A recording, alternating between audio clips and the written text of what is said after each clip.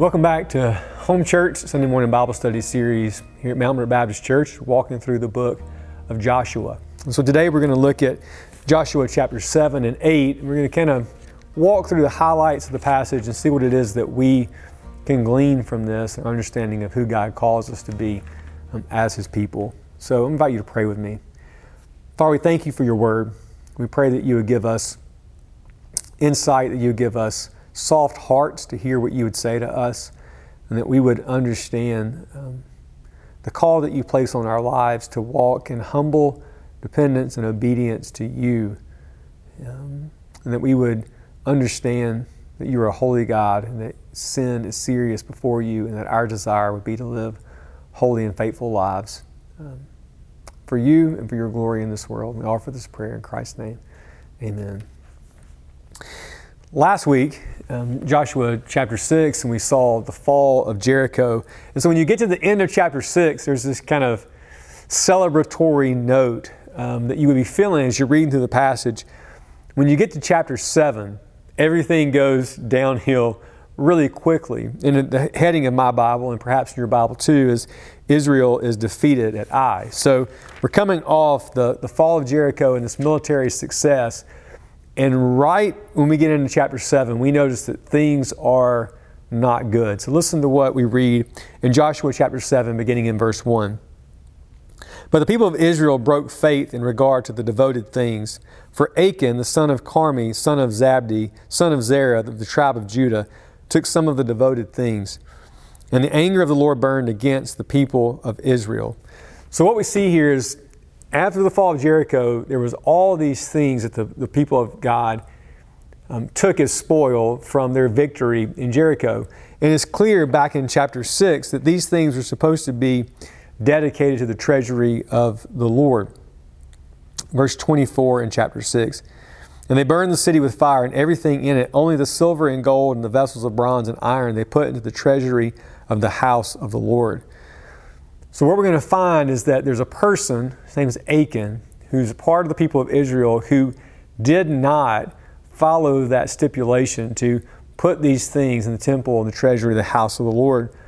And because these things that were supposed to be devoted were taken into his house, the Lord is going to show the sin and how this sin in the camp or sin in their midst has this huge negative impact on all of God's people. And He's really continuing to press into them the importance of them listening to His Word and walking in faithful obedience to Him and seeing sin for how serious it is, and not assuming that just because they're God's people, they can live however they want to and rely on their own strength and wisdom to meet the challenges ahead. Now, the city of Ai would have been much smaller, we think, than Jericho, and so it would have maybe seemed like an easier military victory was going to be before them. But because of this sin is in the midst of the people, the Lord's going to give them into the hand of their enemies. And so listen to what happens in verse 2. Joshua sent men from Jericho to Ai, which is near Beth-aven, east of Bethel, and said to them, "Go up and spy out the land." And the men went up and spied out, and they returned to Joshua and said to him, "Do not have all the people go up, but let about 2,000 or 3,000 men go up to attack Ai. Do not make the whole people toil up there, for they are few." So about 3,000 men went up there from the people, and they fled before the men of Ai. And the men of Ai killed about 36 of their men, and chased them before the gate as far as Shebarim, and struck them at the descent. And the hearts of the people melted and became as water. So do you hear that note of self-sufficiency? They think, Joshua, we don't need everybody. Just send up a small contingent. We'll take care of this. It won't be any problem. And so Joshua does, and the people are routed. And some of them are killed and others flee. And so when the people hear of this defeat, the author of the book of Joshua there at the end says, "And the hearts of the people melted and became as water." Now listen to how Joshua responds to the news of this defeat and also what he sees happening in the hearts of the people. "Then Joshua tore his clothes and fell to the earth on his face before the ark of the Lord until evening, he and the elders of Israel, and they put dust on their heads. And Joshua said, 'Alas, O Lord God, why have you brought up the people over the Jordan at all, to give them into the hands of the Amorites, to destroy us? Would that we had been content to dwell beyond the Jordan. O Lord, what can I say when Israel has turned their backs before their enemies?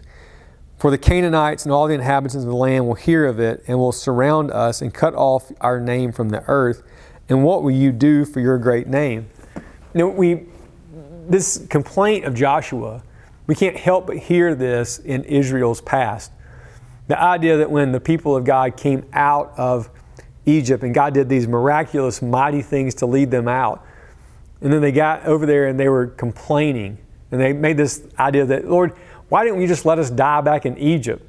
And they totally overlooked all the challenges they faced.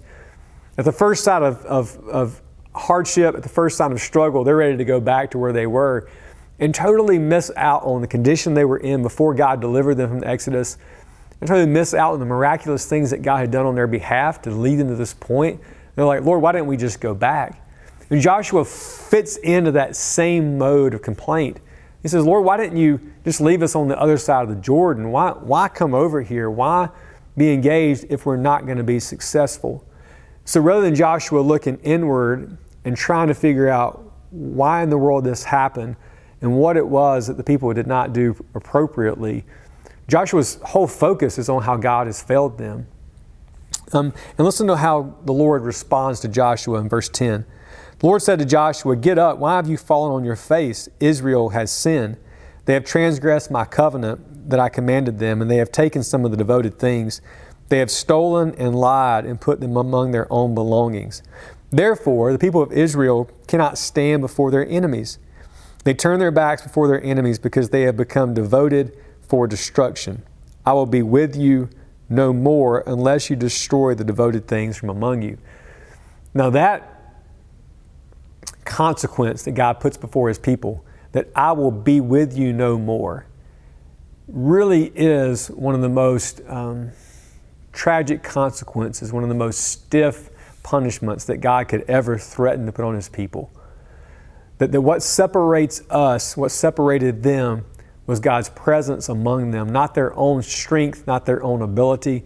If you read the story of the Old Testament up to this point, you know that God is not pleased to work among the Israelites because they're powerful or this large nation or because they have what it takes. But God's always being faithful to His covenant promises, and He's reminding the people that what makes them unique is His presence among them, and He is the one who makes all these things possible for them. So if they're not going to walk in faithfulness to Him, there is this warning that He'll remove His presence. And Joshua and anybody else who's been paying attention to this point knows that that is the worst option that God could put before the people. So the reason that they've fallen to the people of Ai, not because God has, in a sense, turned His back on them, or it's not because God's failed or His purposes have changed. It's that they were not willing to be faithful to the commitments that they had made. The problem wasn't with God, the problem was with the people. So the Lord tells Joshua, deal with the sin that's among you unless you want to be destroyed ultimately. And so we'll see that Joshua, if you read through the passage, we'll see that Joshua agrees with the Lord to pursue finding the sin among the people and delivering the consequences for the sin that he finds. So skip forward to verse 16 in chapter 7. So Joshua rose early in the morning and brought Israel near tribe by tribe, and the tribe of Judah was taken. And he brought near the clans of Judah, and the clan of the Zerahites was taken. And he brought near the clan of the Zerahites man by man, and Zabdi was taken. And he brought near his household man by man, and Achan, son of Carmi, son of Zabdi, son of Zerah, of the tribe of Judah was taken. Then Joshua said to Achan, "My son, give glory to the Lord God of Israel, and give praise to Him, and tell me now what you have done. Do not hide it from me." And Achan answered, verse 20, "Truly I have sinned against the Lord God of Israel, and this is what I did. When I saw among the spoil a beautiful cloak from Shinar, and 200 shekels of silver, and a bar of gold weighing 50 shekels, then I coveted them, and I took them."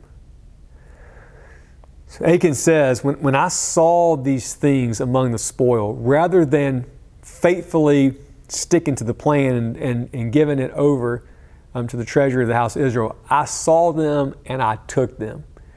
And really you can't help, I think, but hear language that harkens back to the Garden of Eden, even in this This idea of the Lord putting before the people very clear stipulations of how they're supposed to respond in faithfulness. If you picture back to Adam and Eve in the Garden of Eden and the fruit from the tree of the knowledge of good and evil, there's that idea of everything else is yours but not this, trusting in God's character to provide for them. And what did they do? They didn't faithfully walk in obedience to God, so they took it and they ate it, and everything was negatively impacted by that decision. The sin that Achan committed is similar in that rather than staying faithful to the promises or the plan that God had laid out, he saw it and he took it and he coveted it. And so it's this warning for each of us that it'd be easy for us to look at Achan and say, man, he missed it so badly. But really, each of us is called to then look in our own hearts and those places where we are tempted to know clearly what it is that God calls us to do, who it is that He calls us to be. And rather than pursue faithfulness and rather than trust that God will provide for us, and we don't have to provide for ourselves and take matters into our own hands through sinful measures, that there is that part in all of us, if we're not careful, that we wonder, will God provide? And we wonder, is the path of faithfulness going to lead to ultimate fulfillment? And so much of the sin in our lives happens because of our lack of faith and trust that God's going to provide for us. Another thing that I see in Achan is that sometimes we think that our sin goes unnoticed. But it's this great reminder, and we can look at lives of saints all throughout the Scripture that I think about David in particular, where he tried to cover up the sin that he had committed, and he thought he had everything taken care of and all the loose ends tied up. And Nathan the prophet comes and says, the Lord has seen and He knows, and you're the man. So that in each of our hearts, there is maybe sins that we commit that we can get by other people. There are things that everybody wouldn't know about us. But it's this important thing that we walk away from, this principle that God knows. And what He's looking for us is to come to Him in confession and repentance, trusting that there is forgiveness to be found in Christ. Now, Achan and his whole family meet a terrible end because of the sin that they've committed. And it's offensive almost to our modern ears and sensibilities, the harshness of the punishments that's handed out. But his whole family and all that he had are brought up to the valley, and they're killed, and there are rocks placed over their bodies. And one of the things that I want us to think about as we walk away from this, rather than us trying to think through was the punishment fitting, or what I want us to think about is the seriousness with which God approaches sin. And oftentimes we are tempted to act as if sin is not a big deal, to try to explain it away. But even when you get into the New Testament, you hear Jesus teaching on the seriousness of sin, and that hyperbole, yes, that He uses about if something causes you to sin, then cut your hand off or gouge out your eye. The idea there still is that sin is serious, and that we are called to see it for what it is, and to respond in faithfulness, and to repent, and to know that apart from Christ, we too are deserving of the same type of severe punishment. So rather than trying to fully understand all the implications of this, the important thing I think is to remember that sin is serious. It was serious in Joshua's day. It's serious in our day. And any rationalizing of those things that we want to do in our own hearts as individuals or as a group of people, we need to know that God still takes those things very serious. And in the New Testament, call in our lives to be holy and set apart, just like it was in the Old Testament. So while we may not have the same fate that Achan had on this side of the cross, and while we may not get that same kind of punishment, sin is still serious. And we should see it as that in God's holy calling upon our lives. So in chapter 8, what happens is now that the sin's been dealt with, Israel experiences a military victory over Ai. And you can read the whole chapter and see how it came about and the strategy that was employed and how they did it. But the point, I think, of chapter 8 is to say, okay, now that sin's been dealt with and we're walking in faithfulness and covenant obedience to the Lord, Now the Lord's pleased to be with you and continue to be at work among you in a really powerful way, illustrating the importance that if God's not at work among the people, then they don't have any hope apart from Him. And that God really is serious about them walking in faithfulness to the covenant. So that at the end of chapter 8, we have this covenant renewal ceremony. So listen to what we read there. At that time, Joshua built an altar to the Lord, the God of Israel, on Mount Ebal, just as Moses, the servant of the Lord, had commanded the people of Israel. As it is written in the book of the law of Moses, an altar of uncut stones upon which no man has wielded an iron tool. And they offered on it burnt offerings to the Lord and sacrificed peace offerings. And there, in the presence of the people of Israel, he wrote on the stones a copy of the law of Moses, which he had written. And all Israel, all sojourner as well as native born, with their elders and officers and their judges, stood on opposite sides of the ark before the Levitical priests who carried the ark of the covenant of the Lord, half of them in front of Mount Gerizim and half of them in front of Mount Ebal, just as Moses, the servant of the Lord, had commanded at first to bless the people of Israel. And afterward he read all the words of the law, the blessing and the curse, according to all that is written in the book of the law. There was not a word of all that Moses commanded that Joshua did not read before the assembly of Israel, and women and little ones and the sojourners who lived among them. This covenant renewal, God is continually bringing the covenant and the obligations to walk in obedience, the blessings that will come from obedience, the curses that will come from disobedience, so that they know that God wants them to walk in dependence upon them, to walk in obedience to His will, and that that's going to be central to their understanding of who they are as God's people and walking in faithfulness. Recently, I've been reminded that ultimately Jesus is the one who does this perfectly on our behalf. That all of us know that we fall short of God's standards for us. And so He came to be the perfect covenant partner on our behalf, where we can't be the perfect covenant partner and live fully in obedience. So we praise the Lord for what Jesus has done for us. And then think of our lives as a response, that we want to walk in humble dependence and obedience upon the Lord, to know His Word and trust that that path of faithfulness, that path of obedience is going to lead us to an abundant life that we can't know apart from God and we can't know apart from His Word, and walking in faithfulness to Him. So I pray for you and I pray for me. We walk away glorying in Christ and who He is for us, and then also considering how we walk in humility and dependence upon God, how we seek to be, by the power of the Holy Spirit, holy and set apart people, trusting that God's going to provide for us. We don't have to take matters into our own hands. We don't have to rely on our own wisdom or strength. But if we will have faith in God to be faithful to His promise and walk in obedience, trusting that God's going to do great things in and through us, it's a position of our hearts where we want to be, so that the Lord might be pleased to do things in and through us that we know we can't do on our own. I invite you to pray with me. Father, thank You again for Your Word. Help us to trust Your plans and Your provision. Help us to not turn to the right or to the left, seeking our own good in this world. We thank You for Christ, and we acknowledge You, Lord Jesus, that You came and took on flesh, and that You were the faithful, obedient covenant partner that we know that we could never be on our own. So help us to glory in the salvation that is ours, to find our hope and our peace and our comfort in who Christ is for us, and then to live our lives as obedient sacrifices to You, walking in faithfulness to Your Word and trusting that You will use us for Your kingdom purposes in this world. We offer this prayer in Christ's name. Amen.